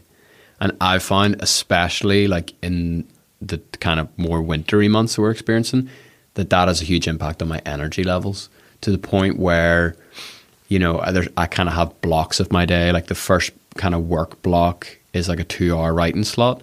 And if I'm out for a walk before that with my daughter, and then I go out for I'm talking like a 15-minute walk after that writing session. And then I do, I do like a resistance workout in the morning, like literally like 5 minutes, like some push-ups and pull-ups and maybe a few squats, a few like kettlebell swings, depending on the day. And I'm trying to get like a run in, preferably, like literally a 15 to 20 minute run around like 3 o'clock, 4 o'clock. And if I can't get a run in, then at least like a brisk walk. And again, the impact that has on the rest of my day is colossal. You used the word stacked earlier. The other reason why I'm trying to do this is because I'm trying to exercise when the sun's out, or at least when the light is out. And to have that kind of extra sunlight exposure and just being outside at the, you know, the midpoint of your workday, I've just found it is really, really beneficial. The last thing I'll say kind of on the exercise front is outsourcing your willpower to community. We talked about this on Monday. But as much as possible now, when I meet up with people, try to incorporate a form of exercise. So even if it is literally just a walk, or if it's with someone like yourself, let's go for a short 20-minute run and jump in the sea. Like, because you could, and actually, you know, yesterday, like, it was the first time I was at a kind of like a basketball game with a previous podcast guest, Tony McGarren, and he set up kind of this little social kind of game, like every Tuesday for professionals who work in the city. Cool. And so it's literally like, and he made the point yesterday, and it's perfect. Like, we could all meet once a week and have a pint, or we could do this. And like, what makes us feel better? Like, there's nothing wrong with having a pint with your mates, but maybe you want to save that for like 8 o'clock at night. You know what I mean? Like, and use kind of like the exercise as a way to give you more energy, make you feel more alert.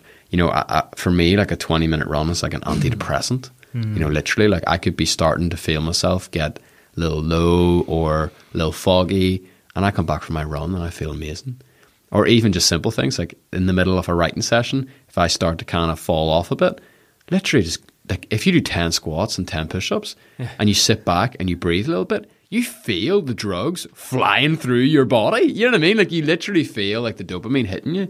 You feel that feel-good sort of feeling. You feel any time that you raise your heart rate, I always feel better after it, to the point where, like, sometimes, you know, I'll be out for a walk in the morning with Elle, and there'll be a hill, and I'll be like, right, let's just run up this. Because at the top, you feel great. And I think that the meditative practice has helped me be more aware of those physical sensations.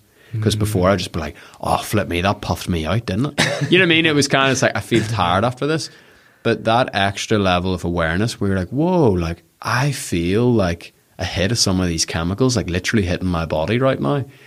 And I've just found that really beneficial. And on the meditation thing, one of the things that I had kind of canned to say today, I now have like a little practice where if it's like after 9 o'clock, so whenever like my daughter's sleeping, if I come home, I park in the driveway and I just do a 10-minute of meditation, and that's it. It's just automatic. It just happens, and that's it. And it means whenever I go into the house, I feel like I've done a little bit of housekeeping so that I can show up with Jackie, my wife, and I can be more present and just, I don't know, more of myself, I suppose. Again, like, you just don't even know what the knock-on effect of that is. You know, like, you know, the reaction, the interaction back and forwards, and back to this thing where everything you do matters. Like, you take those 10 minutes, and what's the impact of that over a year? You know, like, how different would your life be having done that or not having done that, and going in every day? And it's huge. And not even necessarily having to frame it like, okay, I'm going to have to do this every day for a year now, because otherwise. But back to what you said, like, a day at a time, and don't beat yourself up if you miss a day. And like, we had a really interesting conversation on Monday about like enjoying the activity of things. Yeah. Like, not even thinking about, oh, I'm doing this meditation practice because it's going to make me a better husband over 50 years. But just being like, I enjoy doing these 10 minutes. Like, these 10 minutes are a means to themselves as opposed to a means to an end. Or going for a run. Like, it's far more enjoyable if you enjoy the run itself rather than having to force yourself out every single time. And it's, again, I think it's, you've really hit on something with this kind of like reflective, meditative sort of posture. Like, if in the middle of the run you're not listening to music, you're not distracting yourself, and you allow yourself even just to feel the physical sensation of running, even the pain, even the hard, I think there's a lot of enjoyment in there. There's a lot of things to be had. Because it's why we like cold water. It's the feeling that you have in the moment. And yeah, you feel good afterwards, but there's something special that happens right there in the present too, you know? Yeah, really good to be with that. And there's something also in there that, like, you don't always have to chase.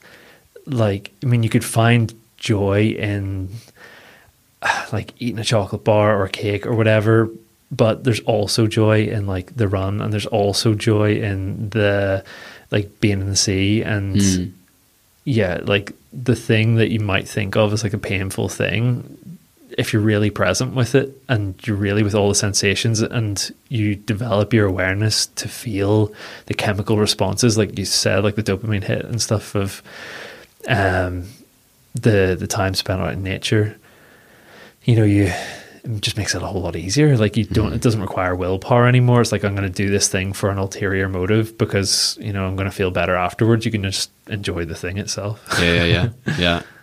Talk to me about supplements. This is a can of worms, but let's go there anyway.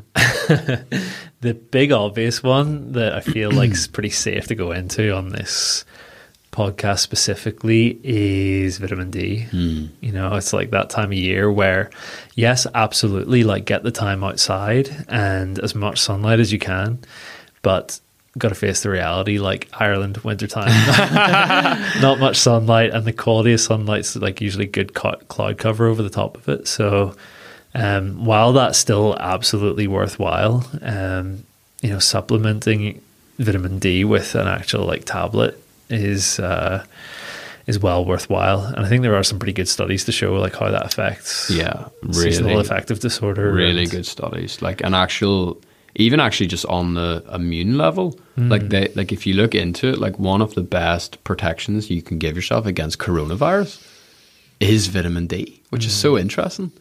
And I kind of like, I like how you say, like, you still get outside. I view my vitamin D supplementation as this is my like insurance policy. Yeah. This is just in case in my 3 hours of being outside today, or 2 hours or 1 hour or whatever, if I don't get my vitamin D from that, at least I know that I'll have a helping hand to kind of get me over the line, if the line even exists. And it's the same as the light therapy and the light exposure. Ideally, I try to get that from natural sources, but there are mornings where even if it is like 8:30, I'm out and it's definitely not bright. Yeah. And it gives me a sense of peace as well, knowing it's like, well, it's still good for me to be out here, and I know I've already got my like light, my big light from somewhere else. Do you know what I mean?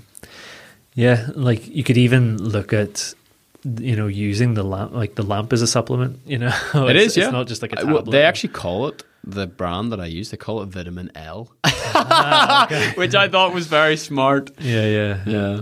So yeah, I mean, you can look at all these things as like supplementing, in a sense. I think whenever you talk about supplements, people do have an idea of like, oh, this little processed thing or whatever that you're popping into your body, and there's maybe a negative connotation to it even sometimes. But if you take a step back and just look at it for what it is, and there's nothing necessarily, and even almost comes full circle to like the social media thing, and we're talking about like the good and bad of all this stuff. Very few things in life are either categorically good or bad. It's like how you use it. And so like the vitamin D tablet or the light, great supplementation, whereas there's other forms of supplementation that like probably aren't optimal. And the only other one that I feel like really comfortable like going into and like standing confidently over is, and this is actually, it's based on the conversation with Steve Ellerdy that we did last year on the depression cure, vitamin D and omega-3. Like I think fish oil, and again I always look to things that have like a lot of history behind them, and like millions of people have been taking them for a very long time. I try to stay away from anything that's too cutting edge. Like I like to try and like see like a bit of a track record, and fish oil is primarily like it's a natural thing. It's also something that we don't get enough of in our diets, even if you eat fish, unless you're getting like not grass-fed fish, but what is like wild salmon, like literally from the wild, which is like, it costs like 12 quid a fillet. Like if you're buying like just fish from other places, and if you're buying it frozen, like the chances are it's farm raised, on a fish farm, and they feed those fish grain. And if the fish is eaten like grain, then you're not going to get any omega-3. Same thing actually with your beef. So back in the day, your great-great-great-grandfather's sirloin steak would have been absolutely chocked full of omega-3, because the cow eats the grass. The grass is where they get the omega-3 from. Whereas nowadays, your sirloin steak's probably coming from, unless you are intentional and go out of your way to find a grass-fed cow, it's going to be grain-fed, and there's going to be very little omega-3 in it. And interestingly, exact same about your milk and your eggs and your butter. So we're all quite low in omega-3, and I think fish oil, omega-3 tablets, or taking spoonfuls off it is probably the best way to go about getting it. If you do have the means and the interest in spending a bit more money on the food that you actually consume, I think it can go a long way as well. But for most people, again, that supplementation of omega-3 is a really good safety net or insurance policy to kind of help get you over that line. And really interesting stuff, like just on the topic of depression, some really interesting studies that have kind of shown omega-3 to be as effective as Prozac. Wow. Which is a SSRI antidepressant drug. And your brain is like, I think whenever you take all the water out of it, it's like 90% fat. And the reason why these fats are called essential is because like your body needs them, and your body cannot make it itself. So your only way of giving your brain what it needs in terms of omega-3 is by what you put into your body. And so I think it's interesting. I think it's kind of like an emerging piece of science that's coming out of the depression community. But it seems to be that it can have a really big impact on your mood and your mental performance and your ability to perform even at work as well. So yeah, that's something that I would always be encouraging people to have a go at. It's really interesting, actually. I read a book called In Defense of Food, Michael Pollan, and that was one of the few things that he had mentioned in terms of like supplementation, if I remember correctly, because it was quite a while ago when I read it. But that was something that he was positive on, and yet like the overarching theme of the book, relevant to what you said about like your ancestors, your great whatever, is like try and only eat food that your great grandparents would recognize as food. Like if like the whatever bar, like super processed like protein bar or whatever, like they would not probably recognize that like you eat that thing. Yeah. So yeah, it's the importance of whole food, isn't it? Yeah, it's a big one. And you know, and even organic food where possible. Again, this is like getting into the realms of like, well, then maybe it's like costs come into it and everything, and you know, doing what you can is great. Like, but the quality of the food, I'm pretty sure it was the British Soil Association. I saw this fact from, it was somebody who like didn't have any.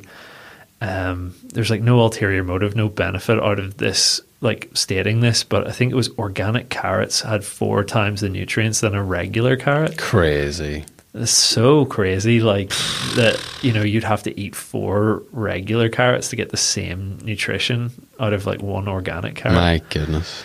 So, you know, that's one type of vegetable, but you know, it goes to show like that if you're sitting listening to this and you know you can't afford it, like the investment is so worthwhile, and you could be saving money on like some fancy extra supplementation, you know, by just eating the organic food.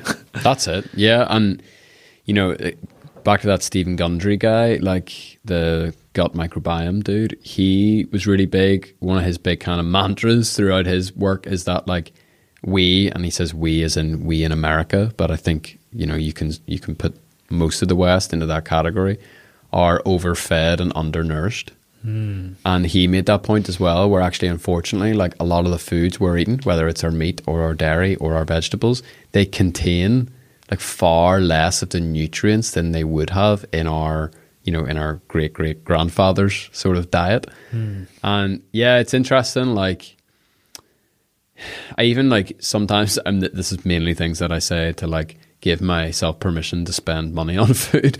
But like, I remember even like reading and doing like research on Chaucer for like one of my English things. And like medieval London, like people would spend like, I don't know, this is a made up number, but they would spend like, I don't know, 40% of their wage, their daily wage on their daily food. Do you know what I mean? Like they went to work literally to survive, to pay for their food, to pay for a cook to cook for them in the hostel that they slept in that night. And it's interesting, like, you know, it on one hand, it's amazing that the cost of food has really come down, but on the other hand, we are also paying a price for it. You know, like there's no such thing as a free lunch. There's no such thing as something for free. And in the pendulum swinging to low cost food, the quality of that food has also suffered. And I think like if you look at a lot of the other expenses we bring to our lives, whether it's going out for a pint or eating out, I've been challenged by this in my own life. You know, I've been reflecting and trying to think like, does it make sense for me to spend money going out to grab a takeaway or to grab like to go to a restaurant and buy like the cheapest, worst form of carrots that that money can buy? Or would it make more sense for me to maybe cancel the Sky subscription, or you know, not go to a restaurant or not get a coffee every single day if it meant that I could buy higher quality stuff too? And we've been really, actually one of the biggest like sources of joy, and I understand this is a very privileged hipster thing to say, like we love going to the farm shop now, you know, and we love as much as possible going to the butcher. And we have been surprised, like we started doing that through COVID just because I guess like what else was there to do? And we got really into cooking and like exploring kind of local foods and stuff. And it's been interesting to me that it hasn't been as expensive as I thought. And there's certain ways to do it. You know, if you go in and you get like sirloin steaks from your butcher, yeah, it's going to be really expensive. But if you go in and you're getting mince, or you go in, you're buying whole chickens and you're like dividing it up yourself, or you go to the farm shop and you only buy vegetables as opposed to like all the amazing local artisan, like 10-pound jars of peanut butter made in dairy, you know, like all that sort of stuff. Like, if you stick to the essential, it actually isn't that much more expensive than if you were going somewhere else. But again, I guess that's a journey that everyone needs to go on. Yeah, and like probably good to also look at the other side of it. Is like the human body's like ridiculously resilient. Oh, and like so much so, yeah. I think about how much of my life I just ate the biggest load of shit. Yeah. Like, I'm still here, aren't I? Yeah. Exactly.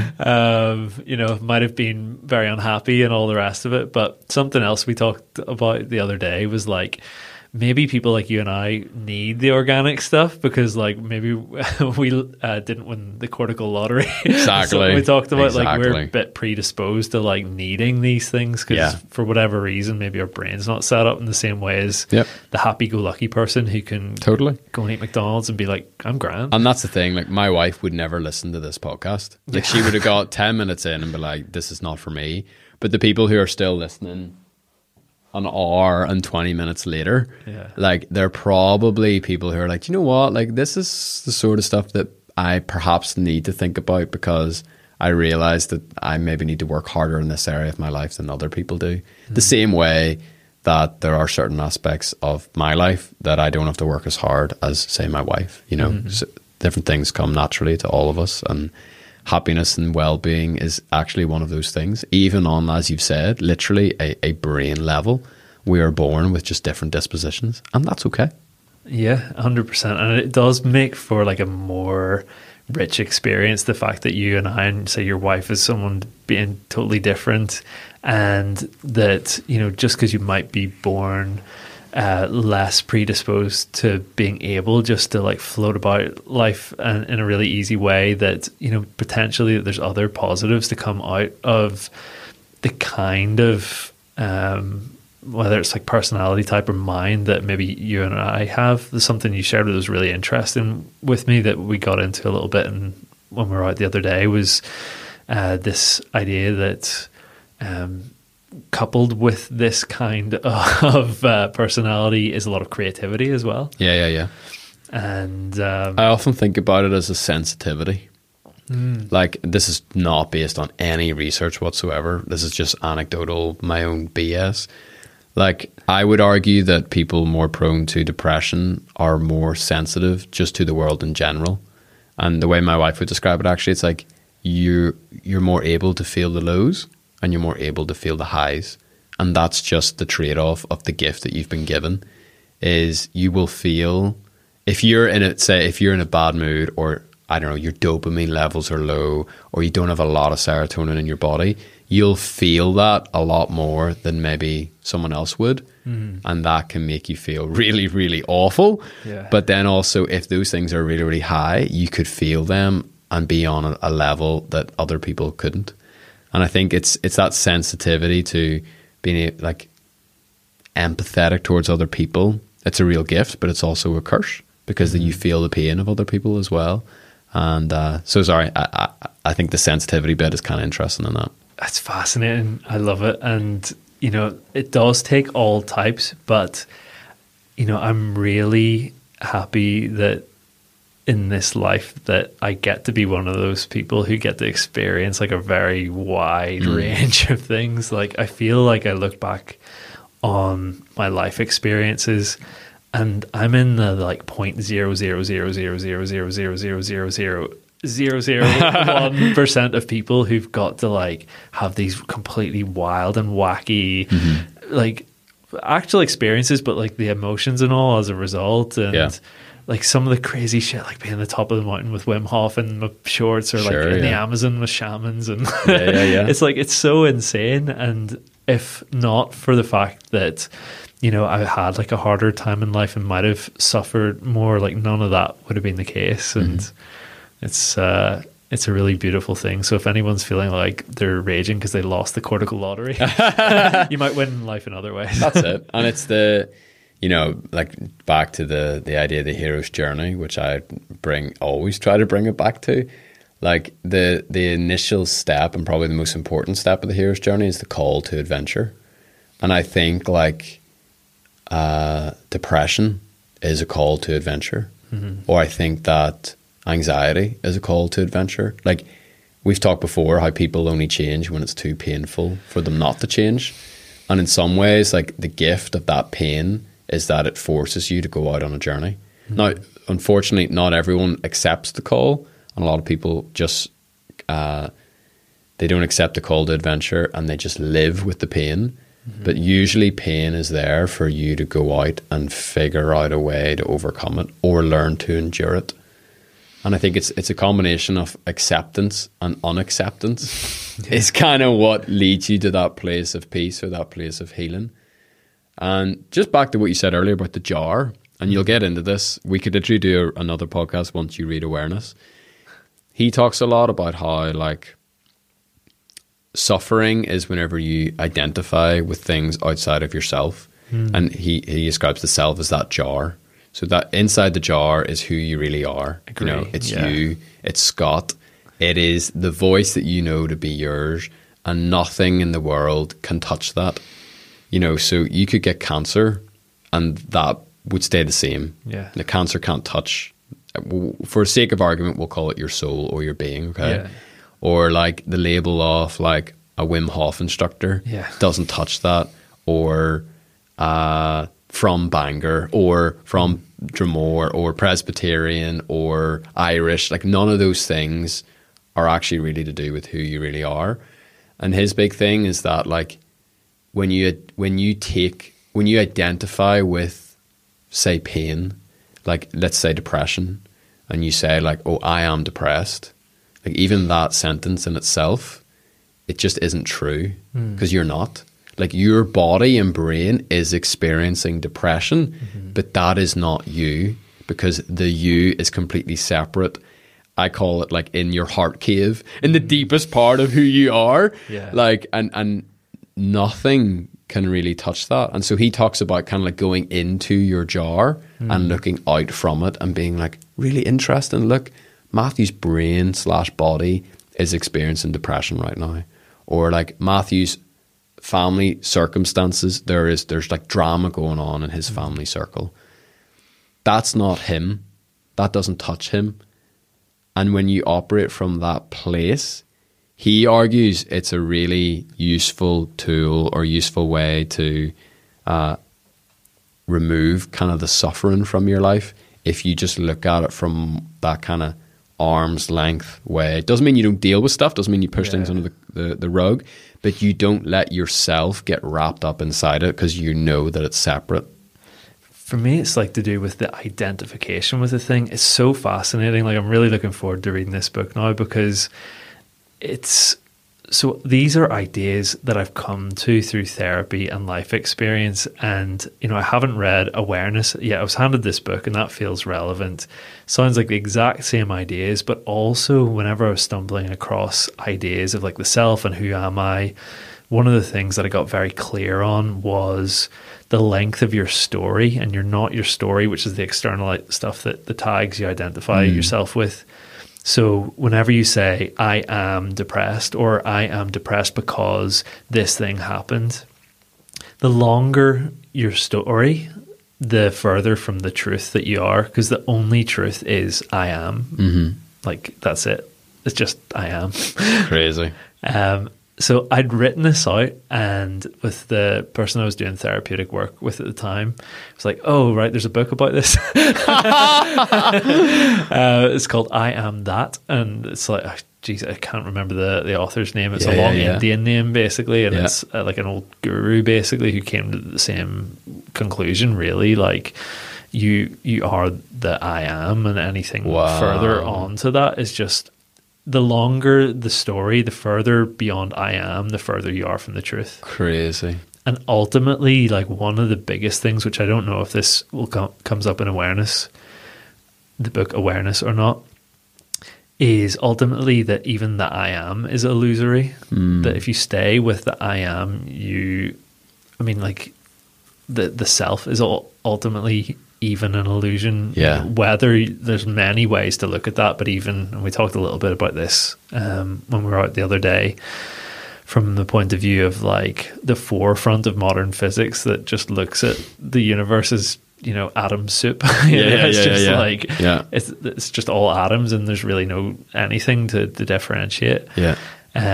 Or ancient world religions like Hinduism and Advaita Vedanta that believe the one is the all and the all is the one, or Atman is Brahman and Brahman is Atman. If you really get into, if you can be with the I am or the true self, eventually that is like the last thing to go. I think it's why you see so there's two types of old people in the world, right? There's and it seems to be there's only two extremes. There's awful, grumpy, cranky, miserable, torturous old people. Yeah. And then there's peaceful, life-giving, encouraging, floating on the cloud kind of old people. I'm talking 80s and upwards. Oh, yeah. And I just think the mechanic behind that, I think, is it's the classic, you're either getting 1% better every day or 1% worse. And over the course of 80 years, that's where you end up. But for the amazing old people that I know, they live so much in the I am. And it's the wisdom of age. They're not their job because they don't work. They're not their athletic prowess because they're not physically strong anymore in comparison to any 20-year-old. Yeah. They are not all this status. They are not all this achievement. They are not this or that or the other thing. They just are who they are. And you've just explained to me why I feel so comfortable with those individuals that I have in my head right now, because there's just, you just be with them. You don't need to show off. You don't need to impress anybody. You're literally just existing with them. And I think it's so easy when you're young, as you said earlier, to identify with your business or to identify even with your family, or and I think as you go forward in life, if you are kind of moving forward in a positive way, you do just get to that point of I am, and that's enough. And it's really interesting, you talk about ancient religions and how so much of this sort of stuff has been worked out over thousands of years by, I use the term primitive people in a very, I know it's not the right way to say it, because clearly they were far more infinitely wise than we were. Yeah. But if you look at the story of, even in the Old Testament, of Moses and the burning bush, are you familiar with this story? Very loosely. So literally Moses goes up to the burning bush and asks the burning bush, who are you? Asks God, who are you? Do you know what he says? Go on. He says, I am. Jeez. Did you know that? No. Bro, this is what I'm saying. This is crazy. Literally, he says, I am. And then I think Moses might maybe say something like, what do you mean? And he goes, I am who I am. And literally, that's what's going on there. So, for me, this is ultimately the end point of my book is a feeling like my life is a continual walk towards an embodied understanding that all things are one thing, that there is only the I am, there is really only awareness. And every other thing, we touched on, is, so you could frame this as the only 100% truth, the only wholly true thing is I am. There's just awareness that everything happens in, and that the first falsehood is a separate self, but it's still as close as you can get to oneness. And then everything that you tag on to the self just takes you further and further and further away from whether you want to call it God or truth or wholeness. And like I mentioned about the book, I have not fully embodied that knowledge by a long shot. And actually, even something we kind of touched on without getting into this level of detail was, I don't even know if it's possible in a human form to fully embody the knowledge of I am. But if anyone's ever done it, it's probably figures like the Buddha or Jesus, or, there may have been some people And maybe some of those figures like just got really, really, really close to fully embodying this knowledge that the self kind of is illusory, and like it's to put this into words is almost like it's trying to use noises out of my feeding tube to like explain God. It's so redundant almost to try and even talk about some of these ideas, to the point where like most people will listen and it won't mean anything. Sure. And that's, you know, trying to put this into words, like that's something that I'm excited about, and to share just my one person's perspective on it, and because other people having done that, you know, it's, you know, like the book Awareness, you know, how many people has that impacted? Yeah. And I'm excited to share my own perspective on it too.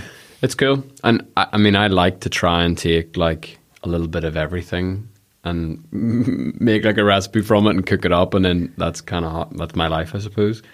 But like some of the very practical things we talked about today, like vitamin D, exercise, good sleep, exposure to bright light, particularly in the morning, like cold water therapy, like those are all things in my mind that like help set a good environment and a good condition in your body and your brain.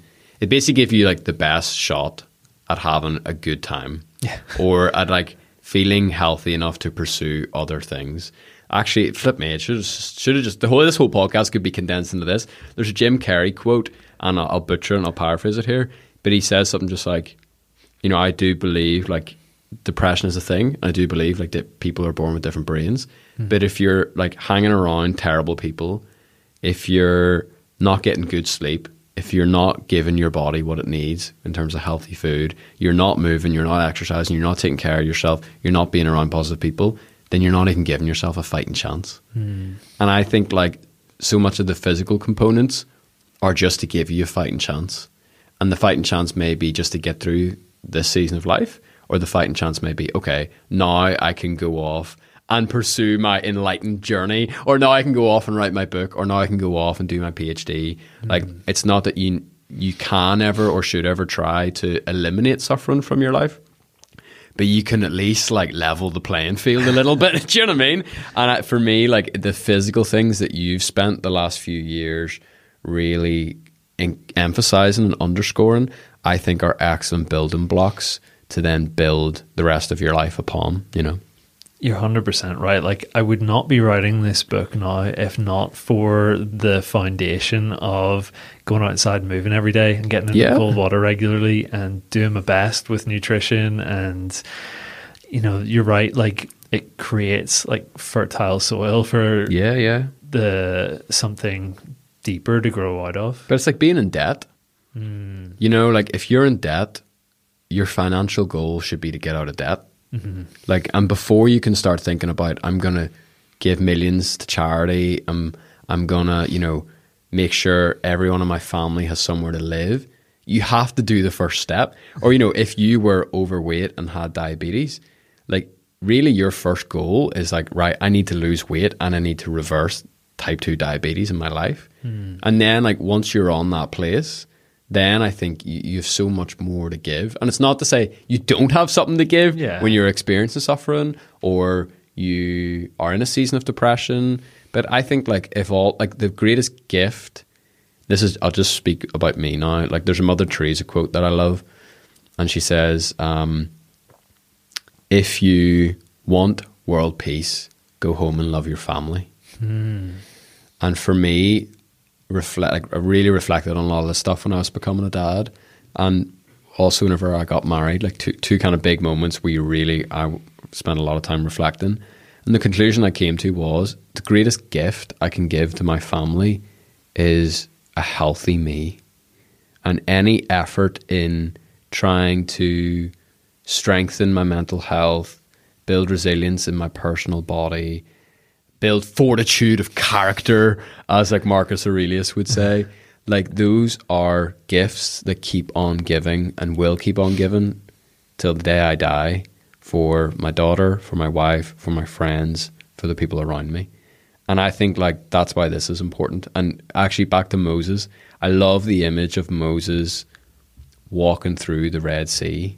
Because if you think about like Moses as like a hero's journey or as a story, like it's all about this one Israelite slave who like ended up being used to save a whole nation. And like Moses' journey was unbelievably difficult. Like I don't think people give Moses enough credit because he's just a character. But if you really like, there's an amazing movie everyone should watch called The Prince of Egypt, and it's like a cartoon kids movie about the Exodus story. Oh, cool. Mate, it is amazing. Like Mariah Carey's in it. Like it is so amazing, right? But it really shows the human side of Moses and like the unbelievable struggle and suffering that Moses himself went through. And just that beautiful image of like the kind of the peak or the pinnacle moment in Moses' story is him walking through the Red Sea. And if in some ways that's what it was all about. Like it was building up to this moment where Moses, the slave, the suffering slave, got to this moment and he lifts the staff up and the water parts and he starts walking through. And then there's just this beautiful like picture of then like because of Moses' suffering and struggle, like thousands of people were able to follow behind him.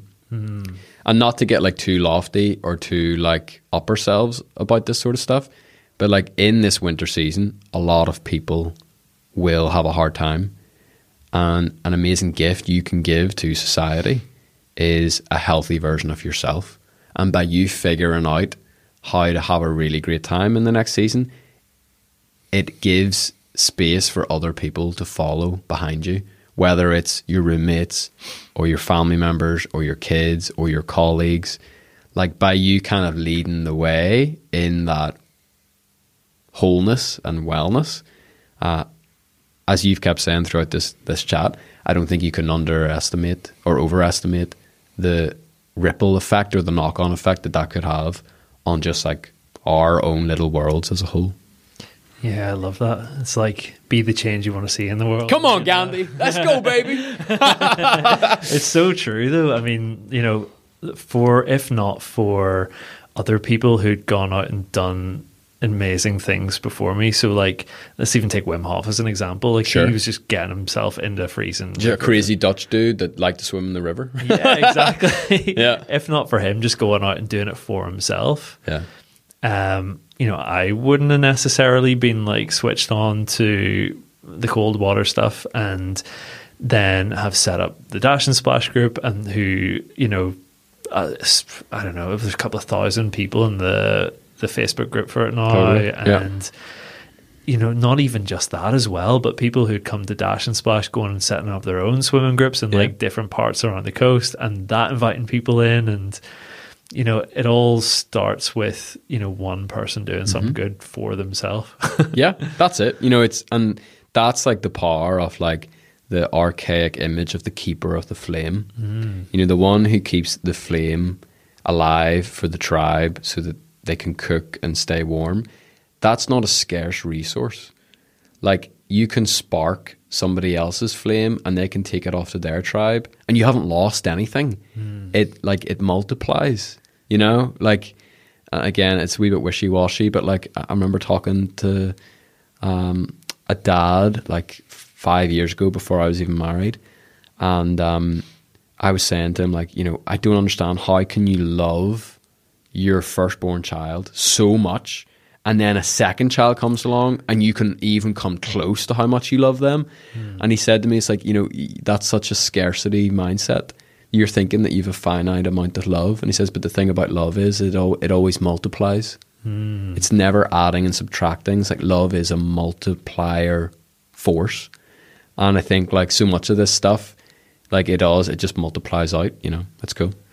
Yeah, there's something really in that again to this is like where words are almost becoming meaningless again. But, you know, I feel like that I amness and awareness, like it ultimately just is love. Like one of the best definitions I've ever heard of love is time, space, and attention. I thought it was really cool because especially if, you're talking about self-love, like, oh, how do I love myself? I'm so imperfect, blah, blah, blah. I can give myself time, space and attention, whether that's in stillness or... Going to the sauna. Exactly, yeah, like cooking something for myself or... but yeah, it really comes back to like if the root of all things ultimately is love, it is an infinite thing. And I think that's a really beautiful but very abstract message to share. I'm gonna be honest, bro. I came here for like a BuzzFeed like top 10 things to do during the winter, and I've come out with like this beautiful, complex, messy, very real conversation between two very imperfect people. Yeah. So before I say thank you, the last wee thing in my head, just based on your last point, and this is something from Kevin Young, a previous guest that we had. His big thing was it's not about perfection. It's always just about better. So his big thing, I think, off the top of my head, was like, be kind and make better choices. And he says that's something you should say to yourself. So again, it's not about like having the perfect diet or the perfect regime or every single day. It's just about like making better choices rather than perfect choices. And that's really helped me because, you know, again, even just back to the running, which makes a big impact in my life. It's like, instead of like, oh crap, like, you know, I don't have time to do my 2-hour session today. Yeah. It's like, okay, well, the perfect choice is gone. What's the better choice? Yeah, I'll go out for a 15-minute run here, no problem. And it's that like lowering of expectation as well. And like I said at the start of the podcast, holding things a little more loosely and being a little more flexible, because I can be really rigid with my like routine. And sometimes there'll be days I intentionally break routine or reorder things just to promote that bit of like resilience and flexibility. Because I think like when you hold on to things too tightly, you lose it. But if you have a looser grasp on things for some reason, it's just easier carried. But tell us about your podcast. Scott has just recently launched his own podcast. Causeway Living Podcast. You're to date 3 episodes in by the time this comes out, perhaps 4, perhaps 5. And tell us a little bit about what we can expect from that and why you're doing it. Well, if you enjoy esoteric ramblings, if you're still listening to this conversation, you're probably going to love his podcast. That's exactly it. That's the best sell I could probably give it. Pretty much. Yeah, it's really interesting. You know, I sort of described this journey over the last like year or so of writing the book, and without getting too in depth into that, I realized that having explored the nature of the self, it was also important to express that outwards as well. And while I was doing that with the book, I didn't have any real immediate outlet for it. And I was sharing a lot of what I feel were really interesting things with the therapist that I was working with at the time, Sue Galvin, amazing woman. And really, like, between us, it so naturally came up because I'd been intending to do a podcast for years. It felt like, you know what, I could really just be taking the things that I'm expressing to Sue and putting it out there, and this becomes this like avenue of self-expression, and if nothing else, it's just like my own therapy as well. But I feel like I'm exploring things of real value for myself that like I kind of wish that I had maybe heard someone be willing to share about so openly and imperfectly, and that's something I really strive for in every episode. Like, it's one take wonder, and you know, hit record and end record and put it out there, done better than perfect, and really just an exploration into my ongoing journey and understanding of the self, which in the future may be open to change, because I really do want it to be this like collaborative process. You know, I ask people at the end of every episode, like, send feedback through the form on the website, and if there's any specifics that people would like me to get into. In the first 2 episodes of the podcast, it's a bit of a background story. So maybe somewhat similar to like the first time I was on this podcast, and explain how I became chronically ill in my early 20s and got my health back through juice fasting and flew to Peru, worked at plant medicines, did the Wim Hof stuff. And but I touch on all those things very lightly. So there's like an almost endless well of episodes and like diving into the Wim Hof method specifically, or diving into the plant medicine treatments of Peru. And so if anyone like checks out the podcast and really, even if there's anything from today, like I would want to hear you talk more about that thing, then I'm happy to imperfectly express, my view on it. And my aim is at the end of every episode to invite the listener to explore the thing that I've been exploring as well. So episode 3 there was about moments in my life where I'm operating from a place of fear or operating from a place of faith, and realizing over the last 7 years how much more my life is based, or my actions are based out of faith rather than fear, but in really, really subtle ways.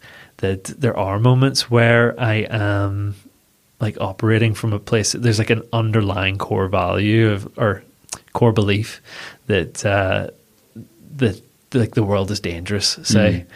And even in the most like benign small things that you would never realize. I mentioned in that episode 3 that Sue, the therapist that I'd mentioned, she was going on holiday the next week, and my go-to thing was like, okay, take care, travel safe. And like seems really like benign and nothing, but like the underlying implication there is like, the world's dangerous, I don't trust you to be safe in it. Yeah. And so my exploration then is like, okay, well, what if, whenever I've now expanded my awareness to realize like, oh, there's fear in there. What if I next time pay attention to that, but then choose faith over fear, and then say like, have an awesome time? How much nicer does that feel than like, take care, travel safe? Yeah. And that's my ongoing practice. So again, anyone listen to this, like now that's the invitation, like where in your life, just like stay open to expanding your awareness. Like where are the things that I'm saying and doing coming from? Yeah. And then experiment with it. So I'm not even necessarily saying that like it's always the best thing to go with faith. Like that feels right for me, but try it out in your own life. Like if you're operating from a place of fear, what would the option be to come from a place of faith instead? And then see how that either positively or negatively affects your life circumstances. And if it's good, keep at it. Awesome, bro. Well, look, I in for a penny, out for a pound. Thoroughly enjoyed this. And I appreciate you giving this time so generously to us and for sharing everything you did. Oh, Matt, for you making this space and the conversation happen and being the first 3 times. I appreciate that as well. Awesome, bro.